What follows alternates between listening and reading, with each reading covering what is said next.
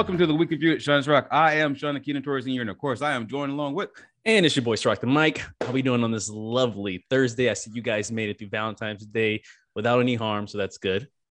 Hey, we made it through Valentine's Day and the night parade. But before we go any further, let's go ahead and introduce our guest on today's show, Mr. Charles Billi. How you doing, Mr. Billi? How are you, sir? Just fine.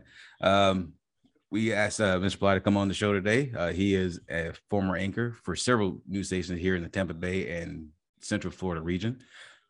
He is a true professional, and I'm glad he's on the show today. Great to be here. Thanks for the invite. It's always fun to do something like this, and when you work in corporate TV, you have to always color inside the box, which I never did very well. So how do you guys, I know I asked earlier, but I want our listeners to know, how do you guys pretty much know each other? Who's going to answer that, Sean or me? I'll let you answer, Charles. Well, Sean was, I was introduced to Sean when he joined the crew of Sir Francis Drake on the parade route. I think it was 19, wasn't it? Because we didn't have it last year's 2020. All right. Yep. Oh yeah. So that must've been like the first Gasparilla because they canceled St. Patty's Day. After. So we did Gasparilla Night Parade. All right. So I met Sean. He was had an assistant with him, and they were shooting video of our crew, speaking with the owner of our crew, Renee Adams, and the captain, Roland Wood. And the reason why I would assume, Sean, is because we are the very first ADA compliant float in the world. And this is the first opportunity that people with disabilities, whether it be children or veterans who are in wheelchairs and not able to, maneuver well, we have a chairlift that gets them on the float. We have 2 bathrooms that can accommodate them. The aisles are wide enough that the wheelchairs can make it through, and everything is ADA compliant. And I think that's what Sean was documenting. And was that a documentary that you were doing, sir? Yes, it was a documentary. It was actually supposed to be featured in the Gasparilla Film Festival for 2020, but as you are aware, that was canceled. So everything kind of fell by the wayside after that. But that documentary is still in the works. But because it's not going to be doing, is this going to be on Netflix? Now, that's the thing. I'm building it up even more. I'm trying to make this as a professional documentary as I possibly can, because as Charles was saying, this was a special float. This is a special organization, because when I went to interview Renee and Roland, I did some research, and I knew this was the only float in the country like that. But by the end of the of 2020, actually, I researched enough to find out that this was the only float like it in the world, which is saying something. That this many years, I mean, people have been doing parade floats for hundreds and hundreds of years, and just now finally someone said, hey, everyone else deserves to be on a parade float too, not just the able-bodied. Absolutely. That's amazing. So obviously both of you are veterans, right? No. Yes. No, I'm not a vet. Oh, well, I'm a veteran journalist. Oh, well, you could have fooled and me. I support all vets. Now, the reason why I got involved with Renee is because of her philanthropic work. She is an incredible woman with an incredible heart, and to see how hard she works on the behalf of other people. I mean, hey, look, let's call it out. Life can be tough. Especially now, there's a lot of division. People are at each other's throats for ridiculous reasons. I don't think that we have ever been as divided as a nation as we are now. And thank God for somebody like Renee Adams, who puts people first instead of politics, instead of party, instead of race, instead of PC. She does what needs to be done right here, right now. And that's why I wanted to join her. I wanted to be part of that. It's my way of giving back. Wow, I got to meet this lady. I want to meet her. Renee, what's her last name? Adams. Renee Adams. So if you guys are listening, well, she's now married to Roland, so it's Renee Adams Wood. So that is amazing. Yeah, because Sean always tells me about as far as the volunteering work that he's doing, and obviously I get invited to hang out on Gasparilla. Unfortunately, I had to work, but it's good to hear it from, someone else. Because, when I hear from my co-host, I'm like, okay, well, maybe I'll check it out, whatever. But to hear from you as well, I kind of, regret not, taking time off and actually being able to participate in some of these events that you guys are part of. Especially, with this Renee lady, I'd love to have her on as well. But the reason why she'd be more than happy to come and do it. Sean, that might be an idea. The reason why I asked if you were a veteran, Charles, is because the way you guys communicate with each other, it was just like, no, sir, yes, sir. I was like, oh, these guys. No, it's called respect. Yeah. Okay. It's called respect. And that's what people need to have for each other. So I call him sir, he calls me sir, and everybody's having a great day. Exactly. Let's do a shot of Jaeger. The only thing with Sean is, God, don't say that. You got me on night parade with that one. Oh, listen, Sean, I got away with not having Jaeger for 10 years, over 10 years. Well, that's the problem. That probably explains a lot of things. You haven't had a Jägermeister. You need one. but before we go any further, let's give him a little bit of background, Charles. Let's give a little background about who you are. What brought you. We know, actually, no one knows that you're a Tampa Bay native. So let's start from there. Where'd you start from here? Well, I am a fourth generation Tampan, and my family history is quite significant in the city of Tampa. When I say my family helped build the city, I mean that literally. My great grandfather was Hugh Hanlon, who owned Hanlon Brick, and he made his own bricks. He was a bricklayer. He was instrumental in a lot of the construction in early Tampa, meaning Ybor, Tampa Heights, Seminole Heights, and there are still Hanlon bricks in some of the streets and in some of the buildings in Ybor. So we're very proud of that. Both my grandparents graduated from Hillsborough High School. I live just a couple of blocks away from where my grandmother's home was and her father's brick plant, which is actually where the Dutch Motel is at the corner of Florida and Hillsborough. That used to be my great grandfather's land. Fast forward to 4 generations, and here I come along. Went to school up in Pasco County. Parents divorced when I was very young, so I ping-ponged between Tampa and Cleveland. Went to a junior high here, went to junior high there, went to high school here, went to high school there, and finally came back, went out, tried to see the world, just doing my own thing. And then when I got to be about 24 years old, I was a waiter at Cafe Creole in Ybor City, which is right next to the HCC campus. And I saw all these kids coming out of class. And I remember looking at them and thinking, my God, what bright futures all of these kids have. And I looked down at me holding dirty dishes that I had just cleaned off of somebody's table. And not that there is anything wrong with that work. Right. But I mean, I put myself through school doing that and spinning records and, whatever I could to make my tuition and pay my rent. I mean, there were many times that my parents don't know that I went to bed hungry. I just didn't have any money. It went for books. It went for gas. It went for bus fare. It went for tuition. So those hard lessons really teach you a lot as you're climbing the ladder.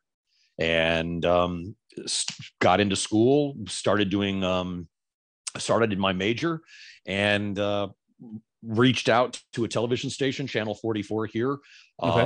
Very, very aggressive. I always, I'm not afraid of anything. I'll go and get what I want. I am a true USF bull. I mean, I like a bull in a china shop, and I really bullied my way into a position. And that's kind of like where it started. And from there, I got my first job in front of the camera was in Macon, Georgia. Was only there for 4 months when a headhunter from CBS was in town. Were you visiting his reporting when you said you were in front of the camera? I was a weekend anchor, and I was reporting too. You do both. And he saw me anchoring on the weekend, and he said, "I think I can place you." And wouldn't you know it, he takes me to Cleveland. So from market 124 to market 12 in 4 months. Wow. So it was a massive jump. Wow. It just doesn't happen. And it was all providence, because my dad is from Cleveland. My dad lived in Cleveland. It was a place that I knew. It was a safe haven where I could really spread my wings, and I did. And was there for about a year and a half, then went to SVN in Miami, which is where I stayed for 13 years. After 13 years, came to Tampa, was here 4 years at Channel 10, and then went to be main anchor at Fox in Orlando. So that's how I got to be where I'm at. That is amazing. You're a walking Tampa history lesson. I'm just saying. Yeah, well, I mean, I love Tampa. I love everything about this city. The problem is some of the people that are in power in this city are very small thinkers. They're not very sophisticated, and they don't like being told that. But you can tell by the way they carry themselves. You can tell by the way they vote on certain issues. I think in big, bold terms. I want Tampa to be bigger and bolder and more grandiose than New York and London and Paris and Dubai and Tokyo and all these great cities. I may never see that in my lifetime and probably won't. But that doesn't mean that we can't. Well, you know what I mean. We're never going to be the size of Tokyo. It takes time. I mean, I only got a couple of decades left, and I don't think that we're going to make it to 7 million in the city, or whatever crazy number they have down there. But the point is that we can lay the groundwork for the future, for future generations, so that Tampa does truly become in the future the world-class city that it is destined to become. So a quick question. So with your broadcasting career, I know it took you a lot of places, but was there ever when you started, I want to be in this market, or I want to be here specifically, or you just kind of just went with wherever it takes me, I'll go? I honestly believe in the power of the universe, and I believe in fate. And I believe that our path is already laid out. The decisions that you make can alter that course and ultimately decide whether you are successful or you fail. And you have to listen to what's going on around you. You have to be intuitive and listen to your gut. You have to follow your heart and sometimes not your head. And I did know what I wanted. I was very impressed with the product at Channel 7 in Miami. And once you work at SVN, you can work anywhere. Anytime that I went to interview while I was at SVN, because I was always looking for new opportunity, even though I loved it there. When I would go to a news director's office, and I went to some major markets out of Miami for these interviews, and the very first question that these news directors asked me was, "So you work at SVN?" Because it is the newscast that news directors love to hate because they could never duplicate the success. So it's easy for them to say to me in an office, say, we tried the SVN product, but it didn't work here. And I go, really? And I look around in their newsroom and I go, who from SVN works here? And they go, oh, well, nobody. And I said, okay, well, then you don't know what SVN is. And you've never done SVN. So it never had a chance to work here because you don't know what you're doing. That's basically what I would tell them. So, it was easy and convenient to say, oh, that won't work, and to dismiss it as fluff. And I've had several general managers dismiss the SVN product as fluff. And you can Google this. This is not my creation. It is the newscast that people love to hate because it is so dynamic, so fantastic, so sensational. And I mean that in the true definition of the word. You are afraid to not watch because you might miss something. It's true. I mean, and it was an honor to be able to be a steward of that newscast, to sit at the anchor desk. That Alice thought that I was good enough to sit with some of the best in the business, with some of the most beautiful in the business. I mean, it's so flattering. I always remember that. What's the biggest, I guess, what did you learn the most from SVN? That I guess you would learn in the most in regular places. What's that thing that makes them Well, it's good question. Great question. SVN is a machine, and we were the grease that made the machine run. And it is backbreaking. It is psychologically debilitating. It is exhausting, cerebrally, emotionally, psychologically. But wow, what growth as journalists, because they put you through a ringer. It's like when you're down in Homestead, which is 40 minutes away from the city, and you're down there cruising around and something happens in Fort Lauderdale, which is over an hour away. It's 9:45 and they say, hey, you have to be in Fort Lauderdale at 10 o'clock. You're the lead. I was like, what do you mean? We're 40 minutes away. The lead starts in 15 minutes. And they're like, figure it out. Just face and it somehow, some way, that live truck got into position and we skid in on two wheels. Mask goes up, clipped up, everything, lights on, we go, and we're there at the top. And You can even see my excitement now, you know, Yeah. 10 years Definitely. after I leave it. It was a great experience for me. And I want to publicly thank everybody who was ever involved in any of the decisions to get me there, to keep me there. It was a great time in my life. That's amazing. It reminds me of you ever see that movie with Jake Gyllenhaal? I think it was on Nightcrawler, where he wasn't a reporter, but he was kind of like the cameraman in LA. And basically they'd had like the police scanners. And he'd follow around ambulances, and he bought like a new Charger and all that stuff. And it was just like, it was a big thing. It's like a death paparazzi. Yeah, you had to be first on scene to like report it, or it's just like, you know, doesn't even matter after that. And that kind of, an SBN kind of sounds like that. It's like breaking news. It is. I mean, it is the leader in the market. It's the leader in the state. It's probably one of the leaders in the nation. It really is a phenomenon. And anybody who works in news knows that. Anybody who denies that is either stupid or they want you to work disingenuous. For them. Yeah. Why don't you come work for us? So like, willful ignorance is what I call it. So I see that I actually already knew this, but I see that you're an Emmy nominated, you were Emmy nominated TV anchor. Do you remember the story or stories that brought that Emmy nomination about? The Emmy nomination was for my coverage of the David Duke riot in Cleveland. And I'll give you the synopsis really quick, because you're talking about Pandora's box, literally. You crack open the top of it and bang, all the worms come out, and you're trying to shove the box shut. And the worms just keep coming. So the worms were the people who were with David Duke. They had decided they were going to hold a meeting at the Lithuanian Club on the east side of Cleveland. And the Lithuanian village, you know, these people, they don't know who David Duke is. They don't know that he was a grand dragon. They don't know that he was controversial and that, you know, being inside their building could probably mean their building would be burned down. But they took the money because they need it. You know, it's a small minority, you know, little group, and they have to take care of this building. So they gladly take that money. And I don't blame them. I mean, I don't expect everybody to know every single person on the planet.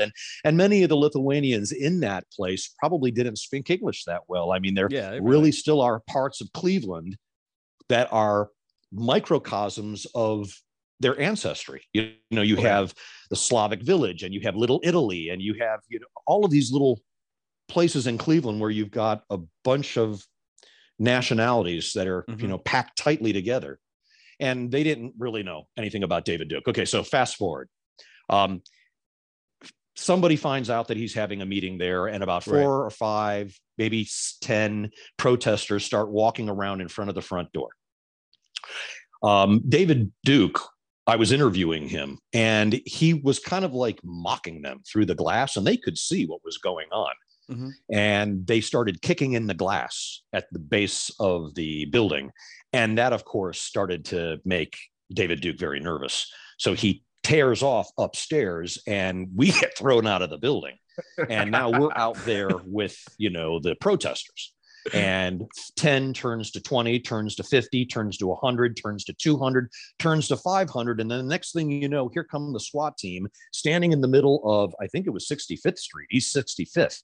And on one side are all the protesters, and on the other side is a little Lithuanian village, just that building.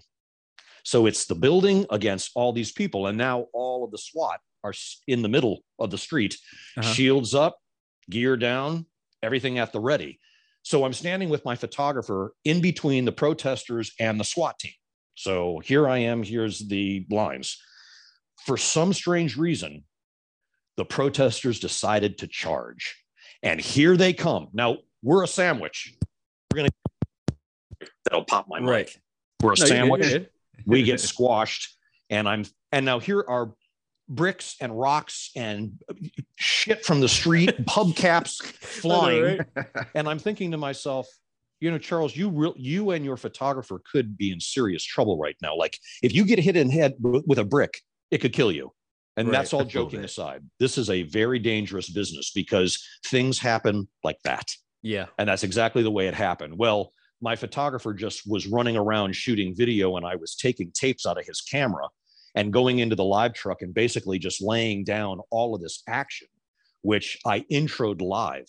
And I had several executive producers who were watching at the time and city council members that was their district. These were their constituents. Mm-hmm. And they said, well, we were kind of like half asleep on the couch, kind of watching the news. And the next thing we were sitting rigid in our chairs, watching what was going on in our city, a full-fledged riot between protesters who were upset that David Duke had the nerve to show his face in a city like Cleveland, which is roughly 65% African-American. Right. So he's not really welcome there. But the Lithuanian village people didn't really know. So it was kind of like one of these, it was a combination of many things that created this. So do you go into it? And I always kind of wondered this when I watched like the news or any reports or anything like that. But do you see it as like, wow, this would be a good story, or this is good action, this is good film, my producers will love this? Or do you see it as like issues that you truly like care about? Know what I mean? Both. It's both. I mean, okay. And we can pitch stories that are important to us and things we want to cover, but ultimately that it comes down to, news managers deciding what stories they're going to cover. And many times they put you on stories that you don't want to do. And that's one of the reasons why I've left news. We're still, there are still shops that are covering house fires. There are still anchor teams that put all four anchors at the news desk at the end, and they do that. It's like, Jesus Christ Almighty! 1980 called. They want their shit back, and it has never evolved. It's the same thing. We still have the open. We come out to the anchors. We toss to the live shot. We go to weather. We toss back to the anchors. We go to sports. We toss back to the anchors. We say bye-bye, and it's over. And that format today is the same format they had when they launched in the late 60s, early 70s.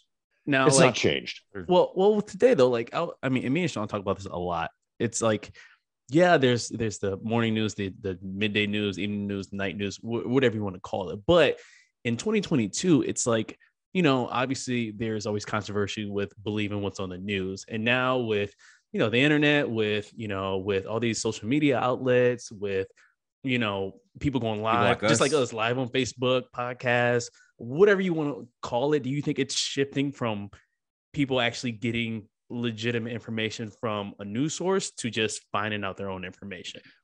What is a legitimate source? Even now we could say that both sides of the media aisle are complicit. I fortunately was working during COVID. I worked more during COVID. There were people who were losing their jobs left and right. And I was working more hours and more shows. So in a way, COVID was great for me financially. And from a social standpoint, I was reporting every single day on the hardships of humanity, people dying, people trying to get tested, hospitals shut down, packed full, body bags being stacked in refrigerated trucks. Right. This is kind of like what we saw. And I'm glad that like my final year in news, in broadcast news, was a story of this magnitude, because it really showed humanity for what it is. It exposed a lot of people, and it also exposed the media. And it had my contract was expiring anyway. And I kind of was like, I think I'm reaching the end of, I'm up here, I'm full. And I think that these last few years, I want to do something else and spread my wings. I don't want to be chained to a desk. Yeah. And being told what to do. Right. Well, I've always had a problem with being told what to do, because I've turned 4 television stations from last place to first place. So I don't really need anybody telling me what I can and can't accomplish. I know what I can do. I have a track record of it. I've saved the rating sheets. I know, it's like, why don't you open your own TV station? Might as well. You got the experience, you got the knowledge, you got the skills. I'll just pull a couple $100 million out of my ass. Hey, we'll figure it out. We'll open up the doors. We'll figure it out. I'll hire you two clowns. You guys, it's the billions these days. Reporting from, I don't even know. You guys can sit at the anchor desk. I'll hire you guys. Talk about whatever you want. I mean, what's a couple of $100 million, right? That's chump change. Hey, chump change. As long as we can cuss and dress how we want, hey, I'm okay with it. Yeah. But see, and that's part of it. That's the nice part about being able to do something like this. That's why I was so interested in doing it. When you spend 30 years being told to color inside the lines. Yeah. For somebody like me, that's very difficult. But to answer Sirach's direct question, we don't really know if the media is telling the truth anymore because everything is an angle. There's a bias, depending on ownership, and we don't need to mention any names. I mean, if you're smart and you have eyes and ears, you can watch and you can see who says and does what. Exactly. And then you have all of the crap which is on the internet, which people take as gospel because some idiot has made a meme, and you could literally lie. It could be complete false information. You just make shit up, and somebody people will start sharing that and go, "Oh well, it's on the internet, so it has to be true." Real. Oh my God, Grandma, get your ass off the internet. Grandma, and I'll tell you something. Grandma is probably smarter than a lot of people because Grandma's going to tell you the truth. She's lived through all this shit. Yeah, they're smart. So that's why that population is so difficult to sway. You can't influence them. They're pretty savvy. You don't live 60, 70, 80 years and not learn anything. That is very true. Go ahead, Sean. Go ahead. Go ahead. You're fine. I was going to say, just to kind of revert back to, like you saying you were, washing dishes over at the restaurant, and because we in the Ybor HCC campus, because that's actually where we went. That's where me and Sean met. That's how we pretty much got this whole thing started. And it's funny because they had a studio there that we were using, and as far as like the degree in like broadcasting, it was more based towards news and being an anchor and stuff like that. But me personally, I don't know how Sean the head feels. The head of the department, I don't know if you know her or not, but Narissa Lemison. It's been a long time since I've been in school, you guys, so don't rub it in. No. Oh no, she's an anchor. No, she's an anchor. She's been anchor for Channel 8. Narissa Lemison. Her husband is Paul Lemison. He's the helicopter. Currently, I mean, I really don't watch news anymore. Yeah, most of the news I don't think anyone does on my phone. Well, that's it. I mean, it really is dying, and you don't have to take my word for it. We can pull up a Nielsen rating sheet. When I graduated from college in 94 and I started working for Channel 44, the main stations were pulling 13, 14 ratings. And those were great numbers. And then they started dwindling. They went to 10, and then they went to 8, and then they went to 5.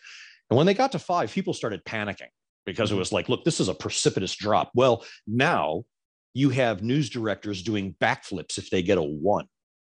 Wow. That is how much, what's the word I'm looking for? Bleed has taken place, because back in the days when local news was very popular and you would have a 60, 70 share and everybody would be watching at 6 o'clock, it's because there were only 3 television stations. There was no computer. There was no cell phone, smartphone. You didn't even have pagers back then. You didn't even have cable back then. So your choices were NBC, CBS, ABC. That was it. Yeah, that was it. And then later, Fox came.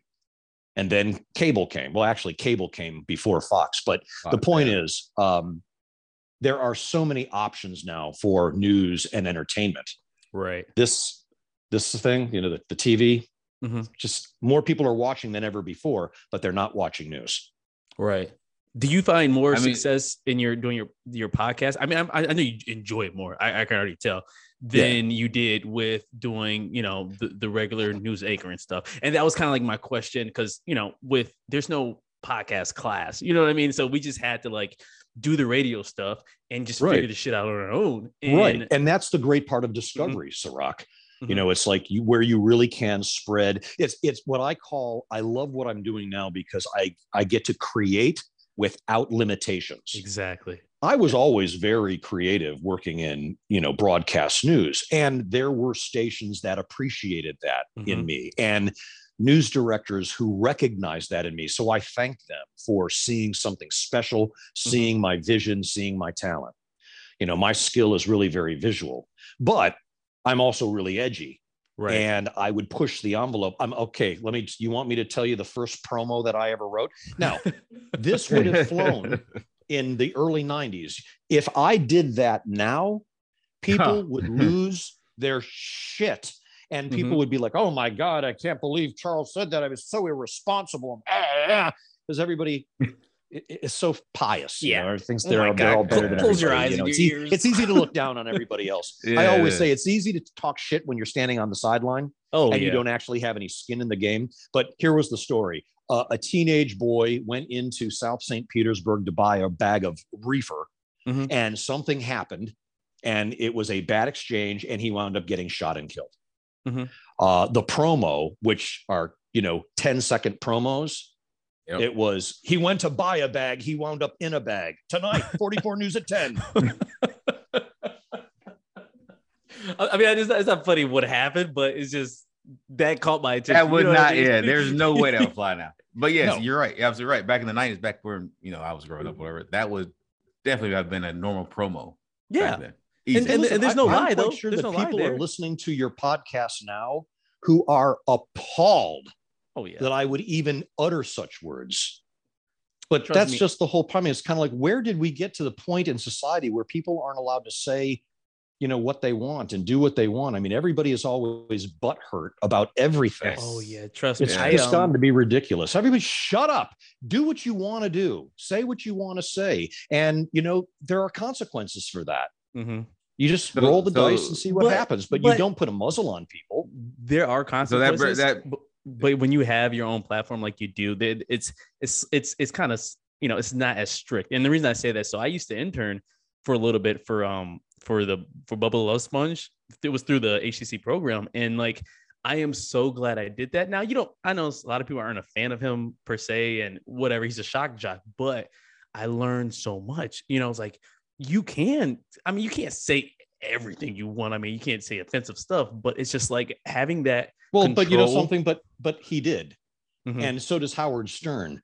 Howard Stern was able to figure it out that being edgy, being provocative, being sensational gets eyes and it gets ears. It gets attention, whether you agree with it or not. I don't give a shit whether you like it or not. It's a fact. So you can either use that as a weapon or you can not use it as a weapon. Yeah, and it's more when real. I say use it as a weapon, I mean a weapon to propel your business, to propel your brand. You have to be a magician to keep somebody's attention more than 2 seconds nowadays. Oh yeah. So if it calls for doing some crazy shit so that you can get noticed, you got to do it. You want to know why? Because if you don't do it, if you're all pious or holier than thou or think you're above it, there'll be 50 people behind you who will do it. Yeah, and they will steal your thunder, and they will take your cash. Yep. Because that's what you give up when you play it safe. Without risk, there is no reward. That's true. That is 100% true. And I've risked it all. that kind of brings me to the point of, what made you just decide, what, this is my last season. I am done. I am just completely done. Just 30 years of, look, at 7:00, you guys are probably going out with your girlfriends or wives or whatever to dinner, to a movie, to a concert, to a Lightning game, to a Bucks game, to a party, to some event. Right. I was at work getting ready for a newscast. You can't take any vacation during sweeps months. So 4 months out of the year, no vacations. Which months are those usually? It's sweeps months. It would be February, May, July, and November. Okay. So you're not allowed to take any. My sister got married in July. I wasn't able to go to my sister's wedding because it was a sweeps month. And that was my very first lesson in news. I was like, get used to the sacrifice. And I've really given my youth, 30 years of my life, I gave to an industry that would slit my throat. Yep. And not even think twice about it. You in 24 hours. Yeah, you could die and you'd be replaced within a week. Yeah. I mean, listen, I don't mean to just target that one business, because business is business. Right. If a CEO dies, they're going to replace him too. Right. Everybody is, expendable. But there just seems to be more turnover at that level. And it's just, I was just done with it. I'm tired of they're paying people less. So people who really need to make money, like, men, they've kind of like, they're the head of household more or less. And I'm not trying to be sexist, but you can't pay a man $17,000 when he's got a wife and a kid at home. Yeah. But that's what they're paying these kids in these small markets, market 200, market 150. They start them out at, 18, 19, 20, 25,000. I started at 17.5 as a weekend anchor. You're not even motivated to work. But see, so we have a couple people from our class who went on. I won't mention the actual stations they work for, but it goes to what you said. Back in the time, one of our friends is picked up as a producer. That's easily at least a $30,000 job. But he got hired for basically minimum wage.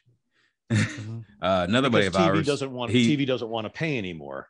The reason why they've gotten rid of all of the veteran anchors is because the veteran anchors were making $350,000, $400,000 in a city that like Tampa. That's where all the money is. Right. So, but not anymore, because they can chop the heads off of all of those anchors, and they can save that money, and they can pay somebody right out of college, a pretty young thing or a handsome young guy. They can put them up there, and they'll work for $70,000, $80,000 a year. Yeah. I mean, that's unheard of as an anchor in the industry. I mean, never in a million years would I have taken money like that. I would have told them to stick it up their ass. Exactly. But nowadays, YouTube, that is that's it. It's a take it or leave it thing. Yeah. So, now that wasn't my case. I mean, I'm a 30-year veteran, and I was a main anchor, at a station. So, I mean, I did very well, but it's nothing to say that somebody could have their head chopped off next. I was telling Sean, like, I think the shift, and I've been saying this for years, it's what we do now. It's YouTube, it's Facebook, it's you are your own station at this point in time. You know what I mean? And you can make, if you are entertaining, if you are giving legitimate information and you're personable and people like you, you're gonna make the money regardless. It's just like being good at a sport. Like, it doesn't matter where you at. If you got the talent, somebody's gonna freaking find you, or you're gonna find a way to take advantage of it. And and with this new digital age, you're kind of seeing like the people are getting weeded out that will always got a handout versus, the people who are self-made, like yourself, right? You can just start a podcast, boom, you're going to have a following regardless. Doesn't matter what you do. And let me say, this is one of the lessons. See, I'm Gen X. We had to, as a generation, we had to bridge the gap between analog and digital. We weren't raised with computers. I had a typing class in high school. There were no computers. Yeah.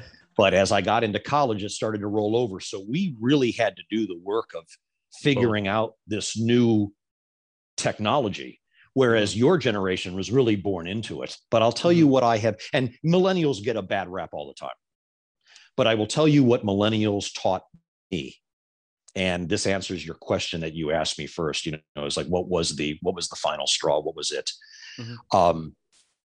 Millennials taught Gen X how to say no. Yeah. Because Gen X would never say no. They could have told me my first job, Charles, you're not reporting today. You're going to clean the toilets. And I'd go, okay. All right. Because it was what we did as a generation. We didn't whine. We didn't complain. It was just nose to the grindstone, because that's what we knew. Millennials were raised very differently. And they have figured out a way to stick it in a corporation's ass, because don't take my word for it. Google hiring millennials. Just Google that. Lazy piece of shit don't want to work. No, it's not that. It's really not that. So, that's kind of like what it can be misconstrued as that. Right. But millennials aren't necessarily lazy. They just see the bigger picture. They're like, I'm not going to work like a dog and give my life to a corporation.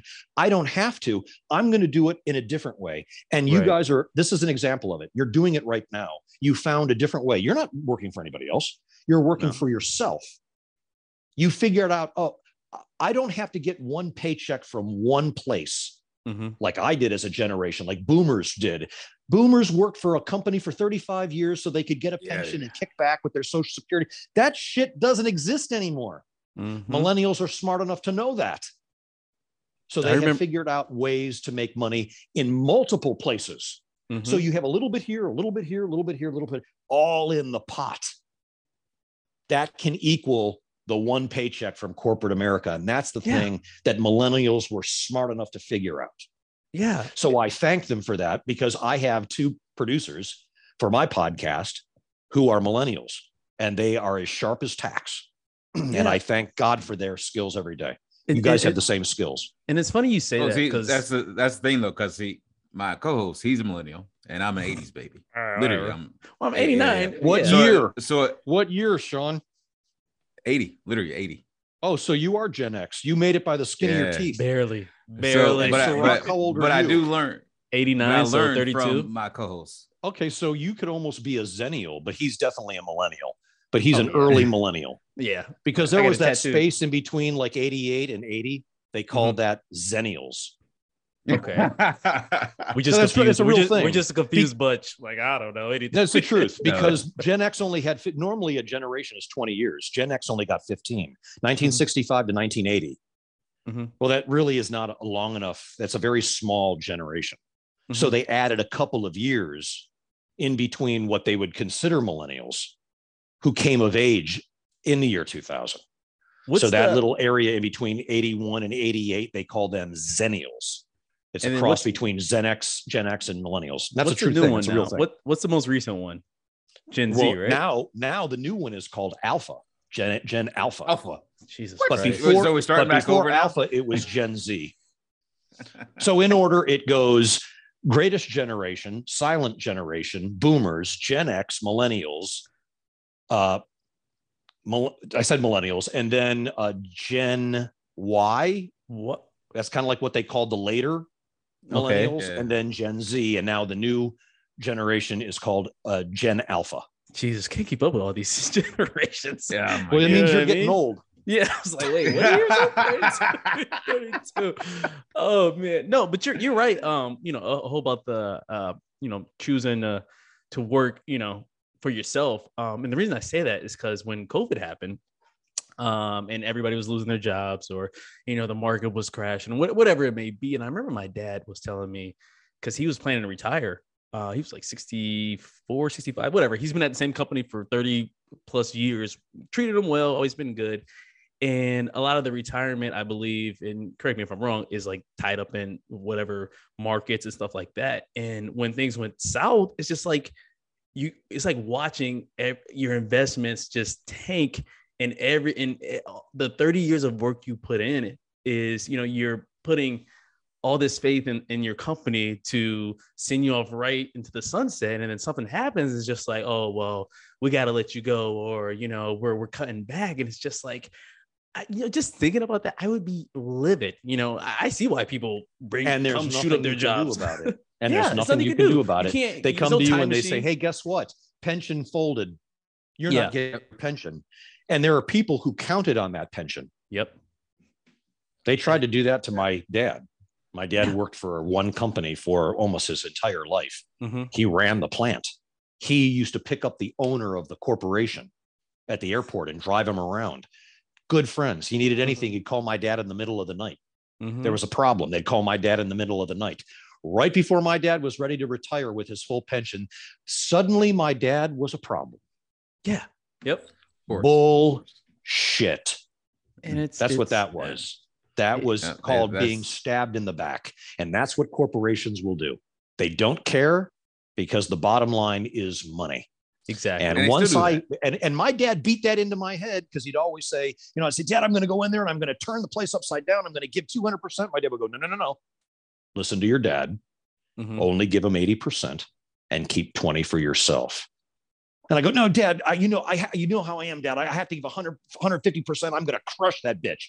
And he goes, no, you're only going to give 80% and you're going to keep 20 for yourself. And I go, Dad, what the hell does that mean, Dad? Keep 20%. Keep 20% of what? What does that mean? Now I know what it means. Yeah, exactly. Because they trust me, they giving you 0.5% of effort. I'm giving some of the same, advice to my kids, especially my son. He's not sure what he wants to do. I'm like, look, you're not trying to decide what you want to do for the rest of your life, just for the next couple of years, and then go from there. Yeah. You know, And that's don't you all think it there's is. too much pressure on young people anyway to make a Oh, decision? a You literally come thousand. out Oh of my mommy and God, daddy's yes. basement at 18 years old, and you're supposed to know what you want to do with the rest of your life. No, there should be a mandatory Mm-hmm. time when you leave your parents' home and get out into the world and go do something, so that you can have your electricity turned off. Yep. You can have your car smashed in or stolen. You can Mhm. lose your wallet a couple of times, because this is, and have to replace all of your important papers, your driver's license, social security card, because this is where you cut your teeth. This is where Yeah. you learn the real world life, the real game. And once you're out there and you're exposed to things, you might see something that you never knew existed when your Mhm. view was only in mommy and daddy's basement. And it Mhm. could completely change the way you see the world and where you live, like in your heart. Kids need to go out and experience life, and then maybe at 25 make a decision and go to school. Yeah. Not every kid knows what they want to do, and I Especially think at it's unfair 17. pressure. It is. Hell, How could you? 17, you still have placenta dripping from your hell, ears. try having a parent Yeah. that's an immigrant. Yeah, try telling one of them that, you know, all they know is save money, engineer, doctor, lawyer. That's it. Anything else is a failure, and you get disowned. And you know something, and great for them if Mhm. that's what that they're into. But not everybody has to follow that path. And I think it's unfair to a lot of young people when they are forced into making a decision at 18, 19 years old about their major. Mhm. You don't know enough. How can you possibly decide what you want to do with the remainder of your life Yeah. when you have seen nothing? Yeah. Yeah, it should be trial and error. Exactly. I remember just off topic a little bit when I had a scholarship to run track. This is up in Michigan, and I remember like I didn't know what I wanted to do, obviously, and all my buddies on my team, you know, everybody was like, if you're an athlete, you just went into sports management, and I did not give a damn about sports management, but it was just like I got to choose something. Let me just do this, and you know, and it's when it's something you're not sure of, you don't want to do. The effort is very low, you know, because Right. I mean, And you're paying for that. exactly. And I'm still paying it back. You're paying for the luxury You're of that. And I'm using I'm still luxury paying it back. in a very sarcastic way. So Yeah, that's let not me ask, fair. So let me ask you before I get on, because I actually want to talk about your current show, but before I get on to that, what do you think your worst news story was? Out of all, because I mean, you've done thousands and thousands of news stories. Oh So my God. Like when you say worst, you mean like that was the most desperate, like just war, your objectively 9/11, worst. or are you talking about just a bad, just a bad story? Just a bad story. There we go. You know, here's this. You're probably not going to like this answer, but I always found Warning, that people, warning. the bullshit stories that they would put me on were some of my favorites. When I was in Miami, somebody had caught a sand shark. Ooh. And decided that they were going to drag it on to the metro rail in downtown Miami, and with a hook through its mouth, it's still alive, gasping for air, and people are outraged, and they take a picture of it and they send it to the station. They go, Charles, go out there. You're going to cover the shark and find the people who did it, and go talk and get witnesses and talk to the police and blah, blah, blah. And I was kind of like, oh, for Christ's sake. Yeah, you Sherlock Holmes? I'm going to look for a shark on the goddamn metro rail. Excuse me, you guys seen a guy holding a shark walking by here? Right, exactly. You know, so, well, but you know something? I found it. I found the shark. Shit. It was laying in the street in Little Havana. They had tried to sell it to a restaurant, seafood restaurant, and you don't eat sand shark. And you wouldn't buy it like that anyway. You buy it from a, you know, an established, respectable source, you know, licensed. And you know that it's fresh and isn't going to kill your customers. You don't buy a shark that somebody's dragged up 7th Avenue or a Cayocho. And it wound up being a really great story. So on its face, it sounds completely stupid. But when I actually found the shark and we saw how outraged people were, that is kind of like, they send me to these stories that were completely ridiculous, but then they actually turned into great stories. storytelling moments. Yeah. And I'm Made a telling you, nothing that story a shark story. story got a lot of play, tons of play. And that's how it is now. It's like, you go on the news and it'll be like, oh, gas prices are going up. Oh, that's boring. They'd be like, man eats bath salts. You're like, oh shit, we gotta hear about this story. Well, okay. Well, if that's the case, I'll tell you the story that went the most viral in my career was the girl with 3 tits, Jasmine Tridevil. You guys know who I'm talking about? Yeah. Okay. Well, I am the only journalist on the planet to get an interview out of her. Oh no I gotta way! Watch that. Well, you got a computer in front of you. Yeah. Google perv, PERV, like pervert. Perv anchor asked to see them again. I was the cover of TMZ the morning after that story aired, and they all told me, they were like, "Oh, this isn't a story," and I was like, "You people are nuts." Oh, it's like safe search. What's safe search? Like if it's it's a new Google is an update. I don't know. Oh, I don't know what that means. Let's see. No, anyway, you'll find the article. Here, I'll keep looking for it. What was I gonna say? So, well, put in Jasmine. Put in perv anchor Jasmine Tridevil, Tampa. TMZ. Oh yeah, that's the other thing you need to put in is TMZ. Perv anchor asked to see them again. TMZ. Isn't it funny? You were on TMZ. I mean, you've been TMZ. on Fox, you've been on CNN, so I guess you're gonna Letterman, hit them all. Show, Jimmy Fallon, all of it. And it's not me; it's my crazy ass stories. Yeah, that they pick up, like the grandma at Disney World who was cuffed and stuffed into a cruiser for having CDB in her purse. I'm watching it now. I would show it, but we get kicked off Facebook. I'm watching it.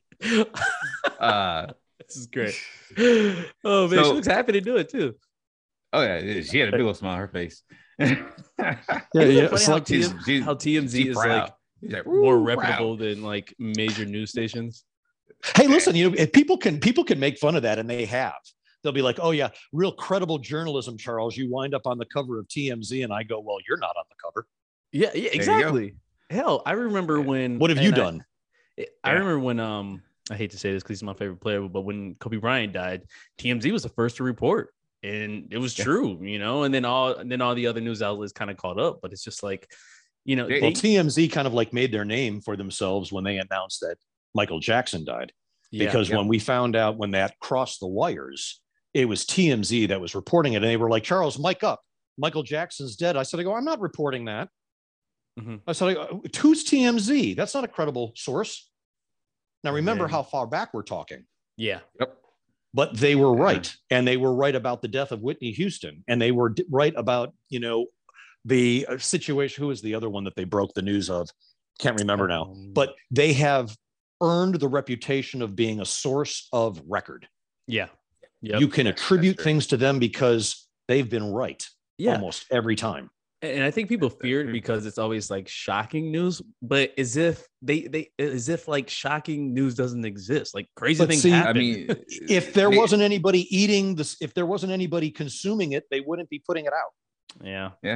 I mean, the biggest thing that a lot of people have against them is, they pay for stories. Well, technically, they're always paying for stories. The news people, they're not paying. Who cares if you pay for stories? You get the story. Get the store. Yeah, exactly. Who cares if you pay for the story? You got the story. That is, and this is what I'm talking. Here's all the old bullshit rules. Oh, we have to operate in this parameter. And if you step outside, then you're really not a journalist. And it's not. Yeah. Who said? Who the fuck are you? Shut up. Sit down. Take several seats. Exactly. I don't want to hear from you. You're a fucking dinosaur. I smell extinction. Park it. That's true. Yeah. You guys can see I'm shy.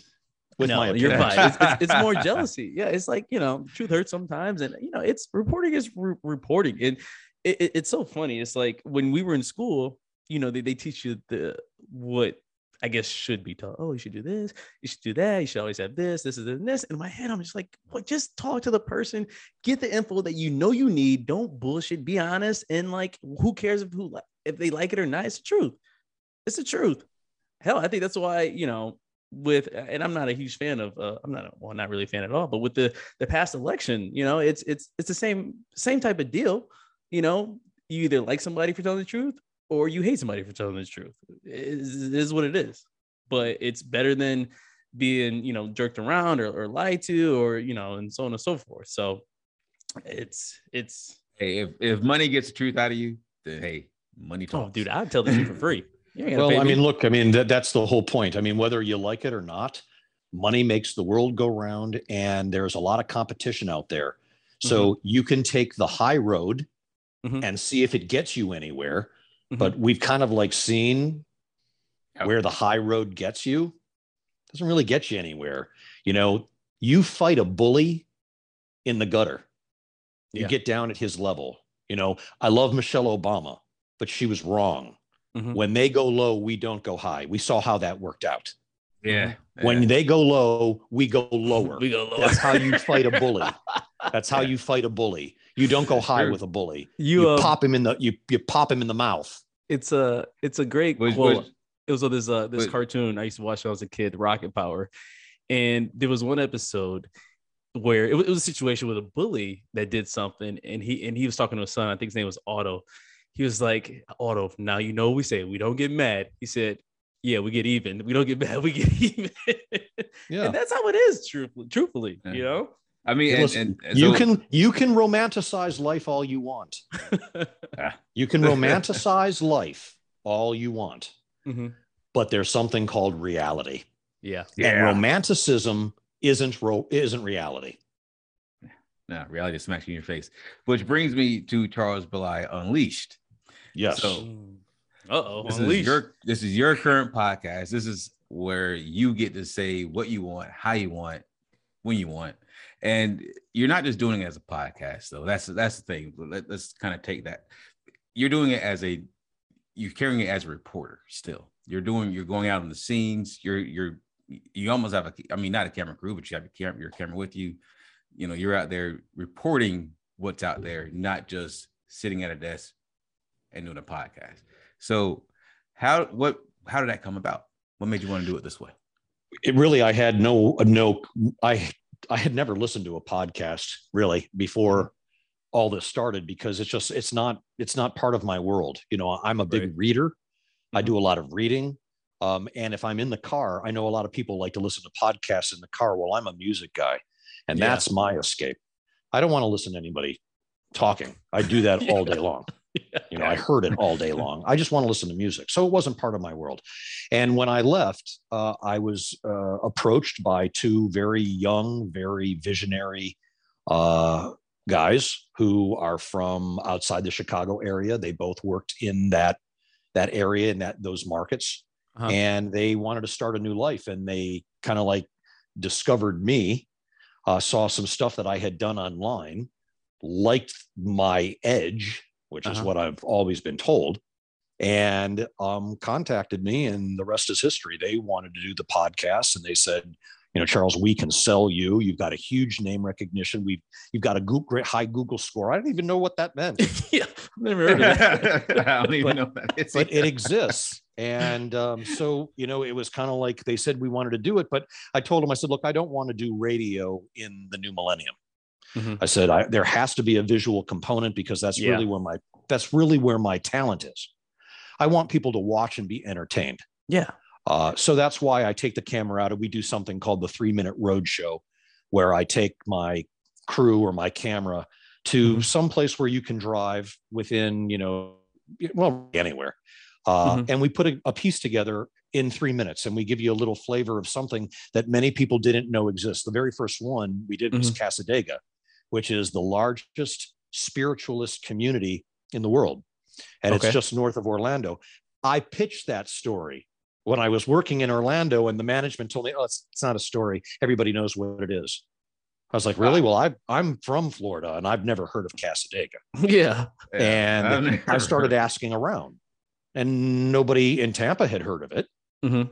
So I was kind of like, you people are nuts as usual. You don't know what's going on. You think you do, but you don't. Because I found out that a lot of people didn't know about Casadega. Even the people at Casadega, they go, oh, we market all of this. I was like, no, you don't. because nobody knows. And they do have visitors.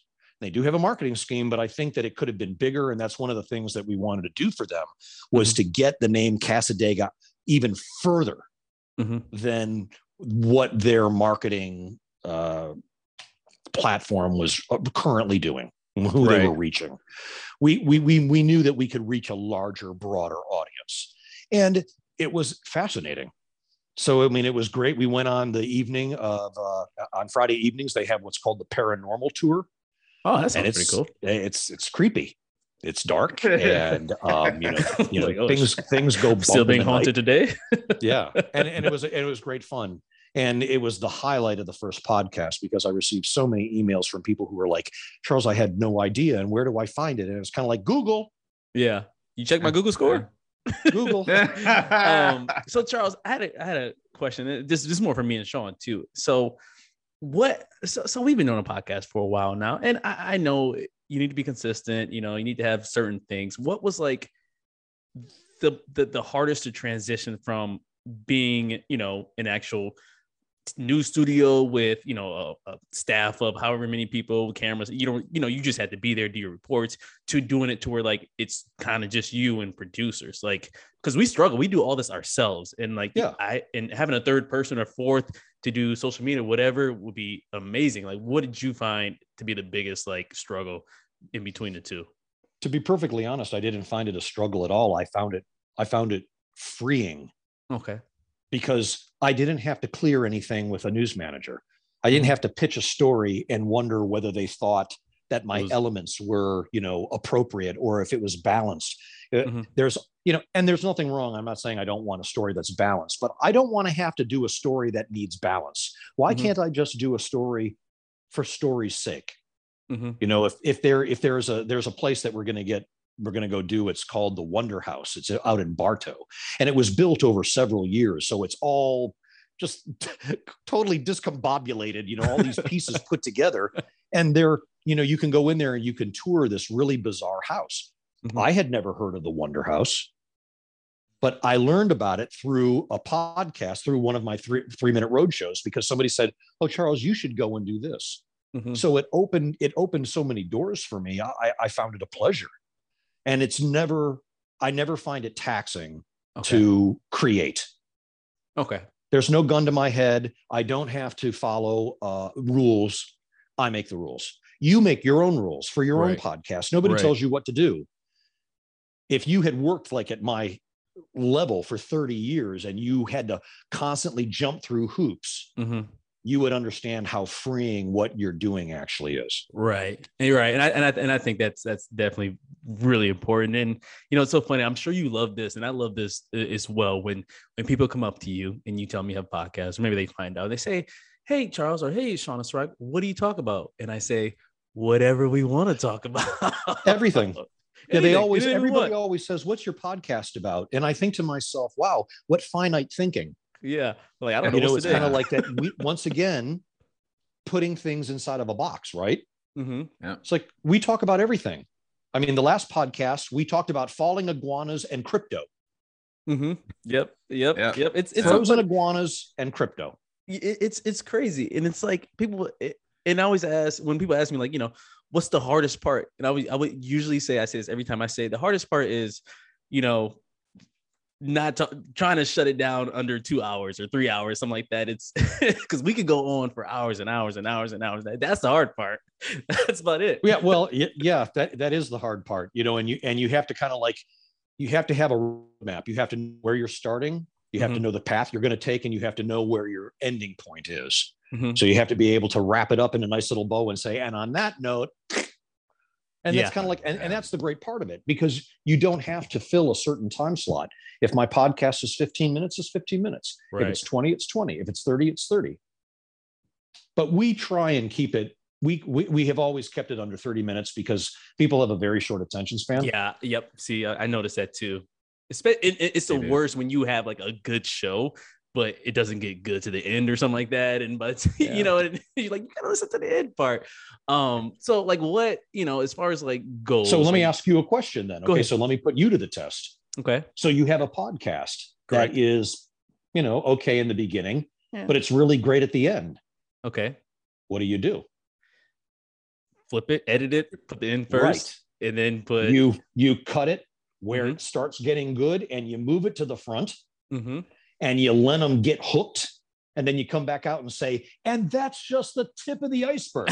Wait till you hear where this bitch went next. Tune in next week. No, keep watching. Yeah, because we're going to go back to it. You know, there's kind of like a rule in news. If you've got a really great piece of video, you show it once, you show it twice, you show it 3 times. When you are scrolling through your news feed and there's some crazy ass video that you see, do you watch it once? No, I watched about 3 times. Right. Just in case I missed anything. Wait a minute. Right. What did he say? And trying to tell this to news managers who are these dinosaurs. Yeah. They can't fathom this shit. It's like they look at me like I dropped out of a spaceship.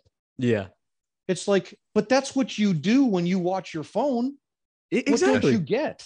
Exactly. Like, you can't tell them because they have all the answers. You know, as that solid 1 rating indicates.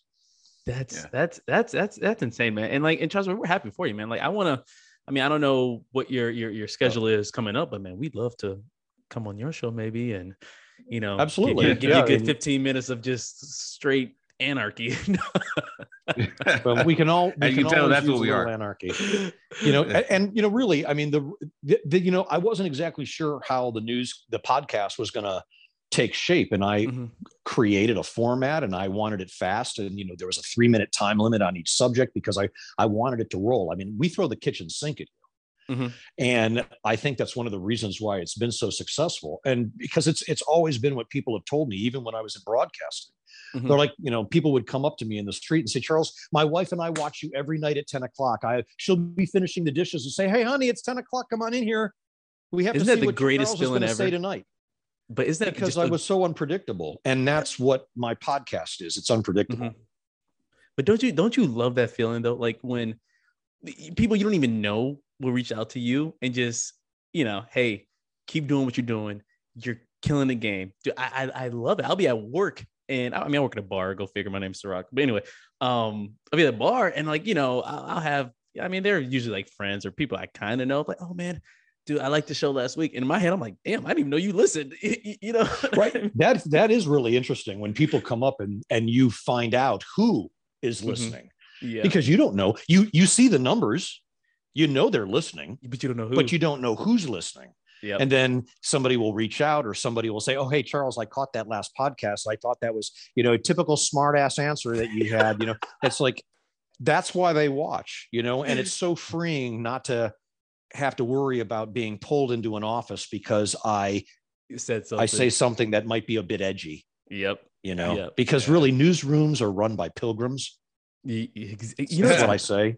They're run by pilgrims because they're so worried about what everybody thinks. Instead of taking risks, they play it safe, and safe doesn't win. Safe never wins. Safe never wins. No. And I try to tell my biggest critic that, which is, I'm sure you can guess. So we had, on one of our first interviews, we had this guy, Forrest. He was like, he's a musician. This was like during COVID. And, we're asking questions about how he's adjusting to not being able to be out and about. And I don't know what we were talking about at the beginning, but, a couple of F words here and there, which, I don't care. But I kid you not, a week later, I get a phone call, and guess who's calling? It's mom on the phone. Hey, Ciroc, I listened to and she doesn't even listen, but she listened to this one episode. It's like, yeah, whoever you had on there was saying F this or F that, he needs to wash his mouth out with soap. But it's just, that's my only critic. Everybody else. And you know what you should have said? Which is what I always say to people who maybe 5 times in my career, I had somebody reach out and say something negative, either with a voicemail or an email or a letter. And in the age of on being online, like on Facebook, whenever anybody would say anything to me about, you think you're that, or you're an arrogant ass, or, who do you think you are? It's like, you look like a clown, your clothes are bleh. I always used to write one line. Thank you for watching. And it was the last time they wrote back. You haven't been above. Thank you.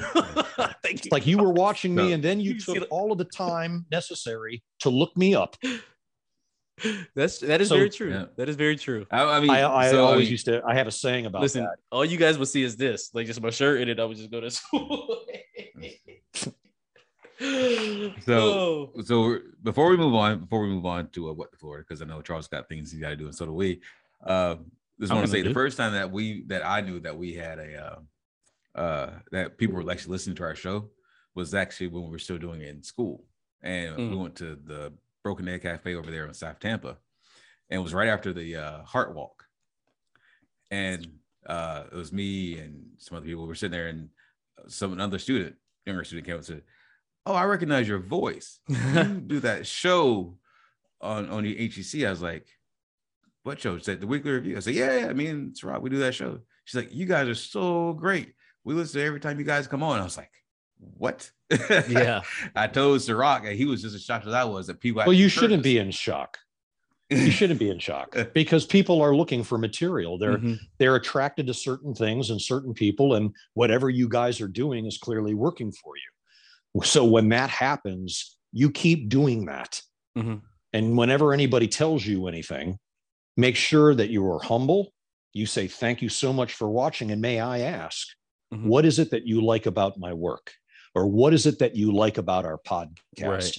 Right. Because here's the bottom line for both of you. Here's the lesson. And you know this, but for anybody who is watching, for anybody who is thinking about going into any form of communication, the viewer is life and death to you, baby. Yeah. Don't ever forget that, because they have a choice. They can either watch you or they can turn you off. Yep. You want them to watch you. And if that means you get them, it doesn't matter how you do it.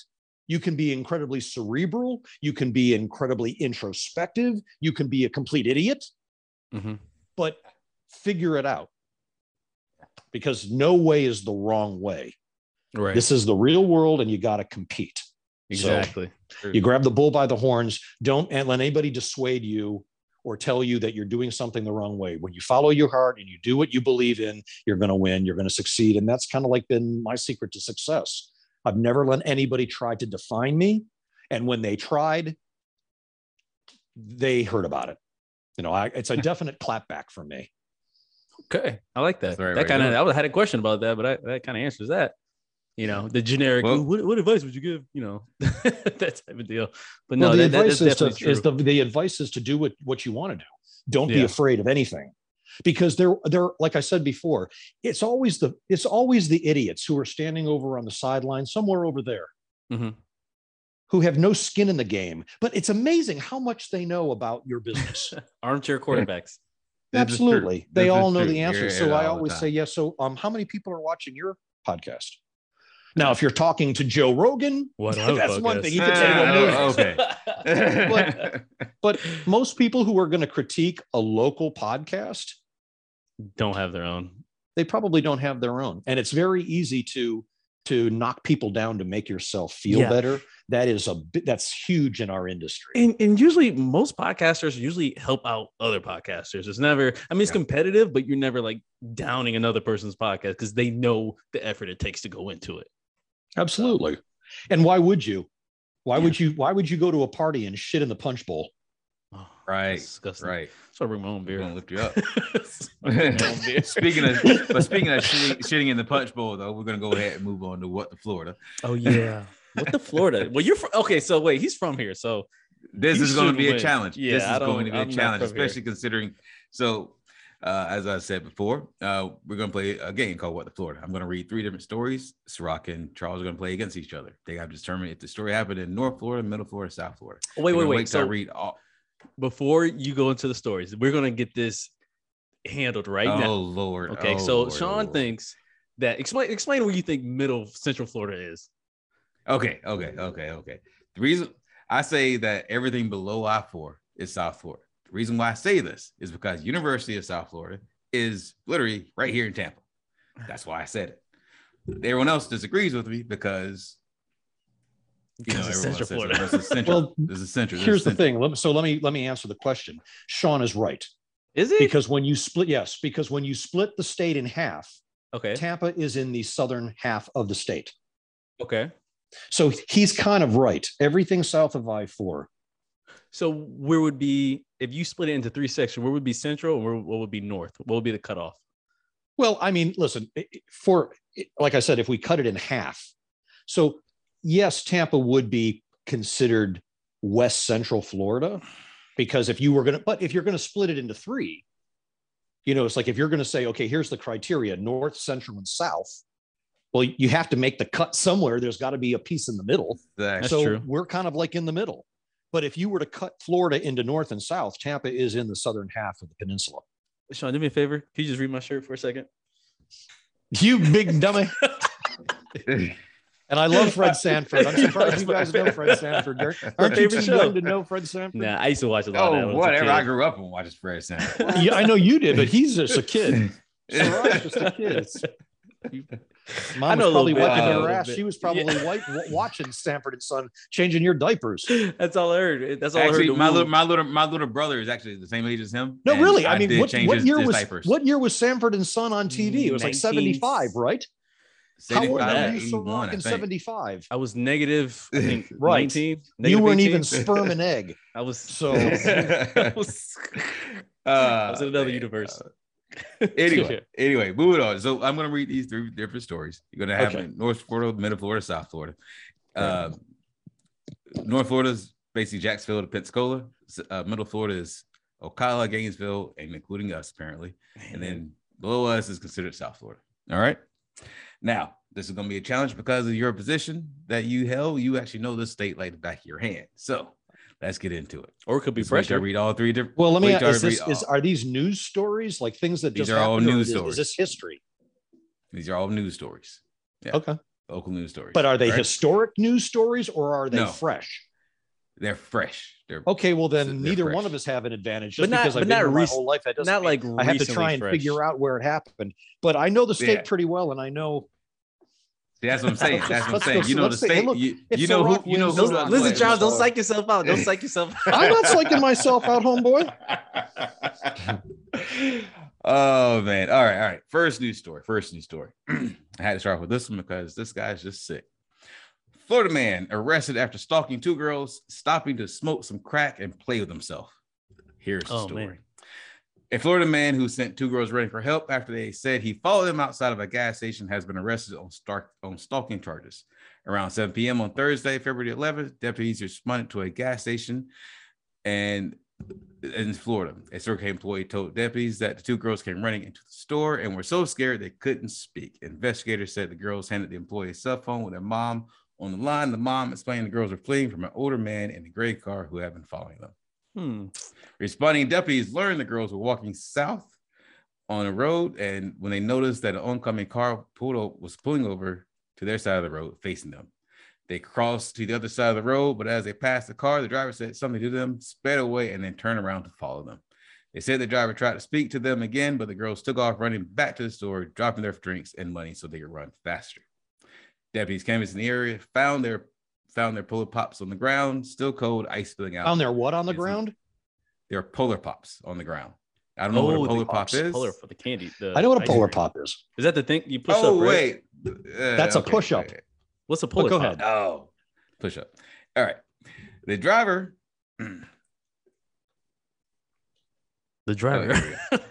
Both girls were able to describe the suspect, his clothing, and his car. And around 9:30 p.m., deputies located the vehicle at another convenience store.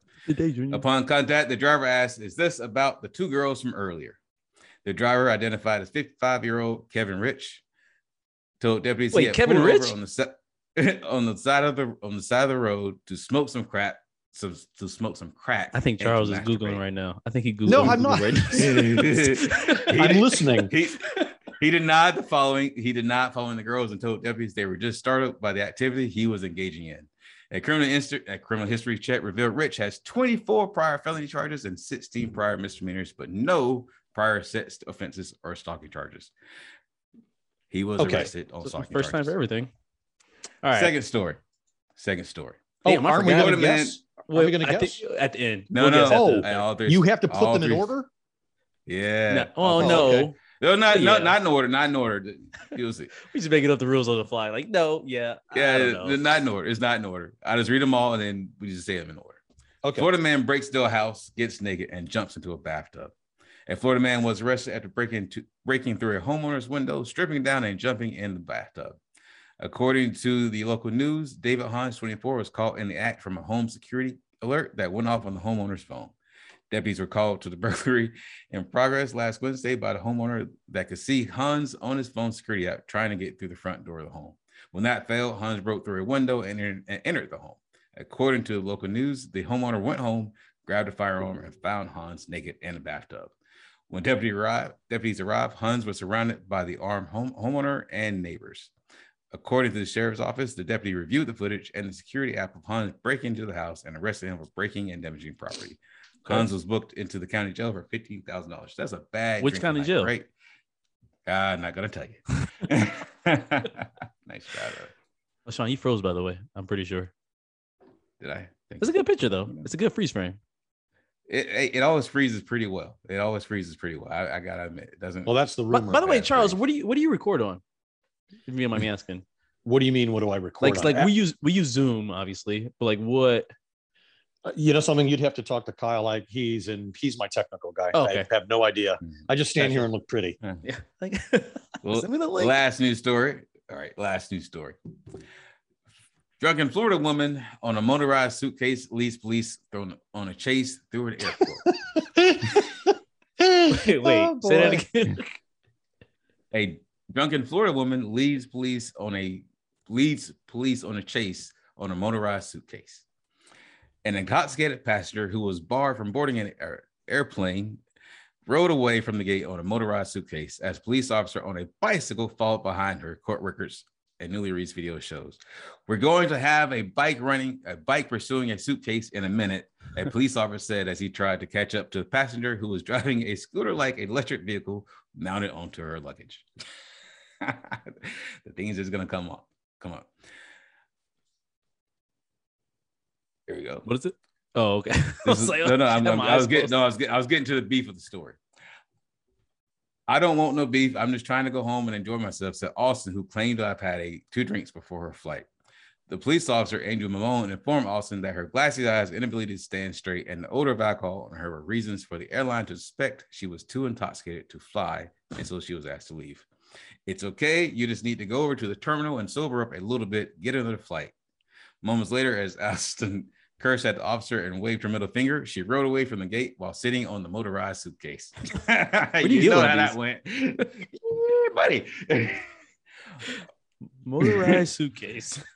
Amazon. The officer was quoted as saying, "Oh man, that thing kind of goes fast." As Austin rode over the suitcase through the crowd of passengers, some of whom can be heard giggling at the unusual scene. Holy shit. I looked up motorized suitcases. They range from $900 to $3,200. Oh, you accuse me of Googling and you're on the computer. Cheater. It's Amazon. All right. So you recap for me. First story was the motorized suitcase chase lasted for a total of 10 minutes behind a TSA security line. Yeah. Yeah. I already have my guesses. All right. Me too. All right. First story. The man who sat on the side of the road to smoke some crack. You want to go first? Charles, you want to go first? Yeah, I'm going to go first. Okay, I think the guy who smoked crack on the side of the road and exposed himself is from Central Florida. That sounds like Pasco County. I'm going to say Central Florida as well. You can't go by what he's going by. It's also to get a roll of bourbon. I mean, so okay, fine. I'll say secret. I'll say South Florida. Secret ballot because he's just going to copy my answers. But they're right. That happened that you are correct. That happened in DeLand, Florida. DeLand, Florida is where it happened. DeLand, Florida. DeLand, Florida. That's north of, or actually, that's very close to Daytona Beach. So yes, it's Central Florida. All right. So we both got it right. So we obviously got the first one right. The second story, you're going to go first. All right, I'm gonna say drunk guy in the bathtub. Guy in the bathtub. That sounds like somebody at my bar. So I'm gonna say Central Florida as well. Okay. All right. Oh, It can be. They can all be one. It's not one from each. Yeah, they can all be the same. They can all be the same area. Oh, something. I'm just going to say, for shits and giggles, I'm going to say this one happened in North Florida. Oh man, I was hoping you say South Florida. This happened in Monroe County, which is in the Florida Keys.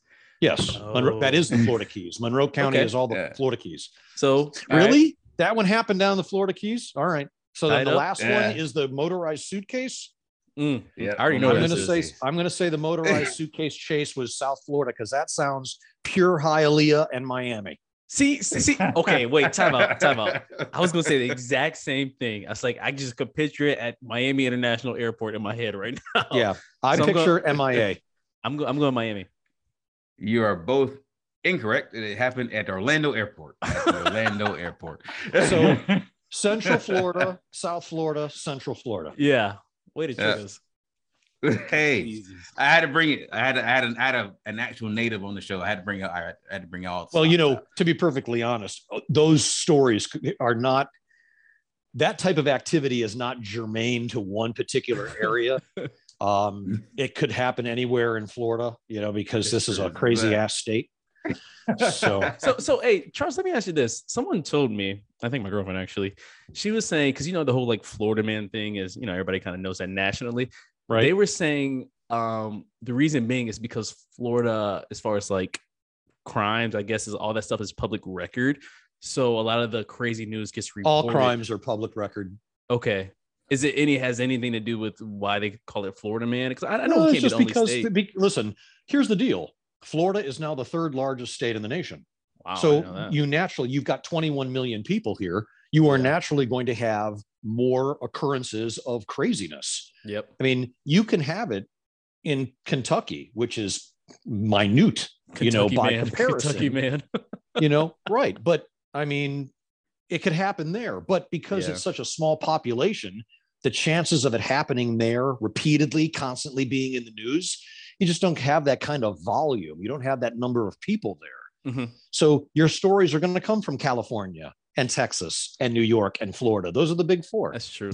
And Florida man just rolls off the tongue so right. You know what I mean? Florida man, Kentucky man. That sounds weird. But you can say that about everybody. You can say Georgia man. You could say Mississippi man. You could say Wyoming man. Mississippi man. Mississippi man. Mississippi man. Yeah, that's a song, isn't it? It is. I think. Didn't Gladys Knight sing that in the Pips? Mississippi man. No, Midnight Train to Georgia. That's what she sang. Yeah. Listen, I'm young. I'm a millennial. I didn't know. Oh, now you're just gonna make me old. I know, right? I see how it goes. But Gladys Knight is an icon, and you should know her. So yeah, I know her. You got that right. Went to school you together. got that right.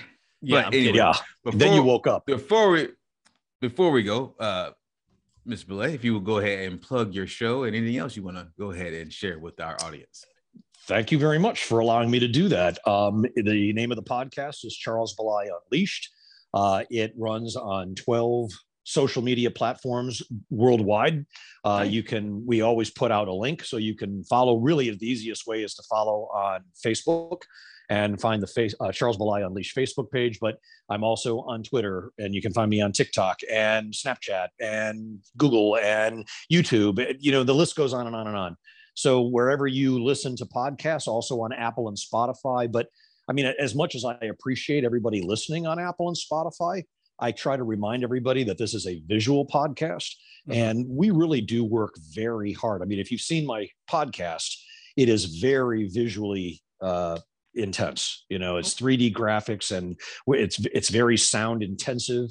I mean, I'm aware that people are listening, so we've got a lot of layering in there with audio. But you can't, you can listen to the 3-Minute Roadshow, but you really have to see the 3-Minute Roadshow, because that's the whole point. We're taking you to see something.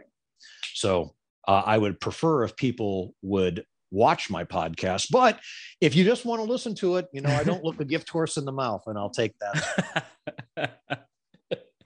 Is there any platform that does both? I wonder, because you got Spotify, Apple Podcasts, but it's just audio. Is there anyone that does podcast, audio, and video?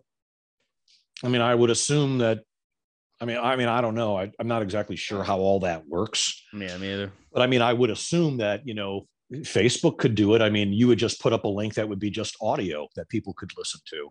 Yeah, I guess I think that I don't think that there's any limitation. I mean, I think that there are some that would limit your ability to do video, like, Spotify, you can't do video, I don't think. Or an Apple podcast, I don't think that they do video, but places like Facebook and Twitter and YouTube, they could do both because they would accept both. You could listen to it or you could watch it. It's very true. I'm telling you, YouTube is it's TV now. I mean, it's pretty much. That's exactly. I mean, that's what I use it for. I mean, I get bored. Hey, there it is. Pop it up there and watch somebody play a video game. And hey, no, they play video games as a role playing thing. Like they do a whole scripts and everything. It's crazy. It's insane. It's streaming. They're very creative. People are very creative. But anyway, on that bombshell, do you have anything else? No, Charles, I just want to thank you again for coming on. I don't know if it was short notice, and Sean, I thank you for putting this together because I've learned a lot. Just as it's good. We have a lot of guests. I would say this, not a lot, but from all different aspects, whether it's doctors, whether it's actors, whatever it may be. But I really, truly always appreciate having another podcaster on, right? Because it's kind of like having your brother on or something like that, or your cousin, so we can relate to a lot of things. Honestly, we could have talked for another 2 hours, but we have limitations. Like I said, we'd love to go on your show. We'll promote the hell out of this episode, your platforms as well, and we'd love to have you back on. And man, and definitely I appreciate it, Sean. Thank you, Charles. Thank you as well. No problem. And thank you to Sirach and Sean and to all of your listeners. Thank you so much for coming on the show, Charles. I really do appreciate it. No problem. And on that last bombshell, we're going to go ahead and end the show here. This has been the Week Review with Sean and Sirach. I am Sean the Key Notorious. And it's your boy Sirach the Mike. Peace out. Thanks for listening.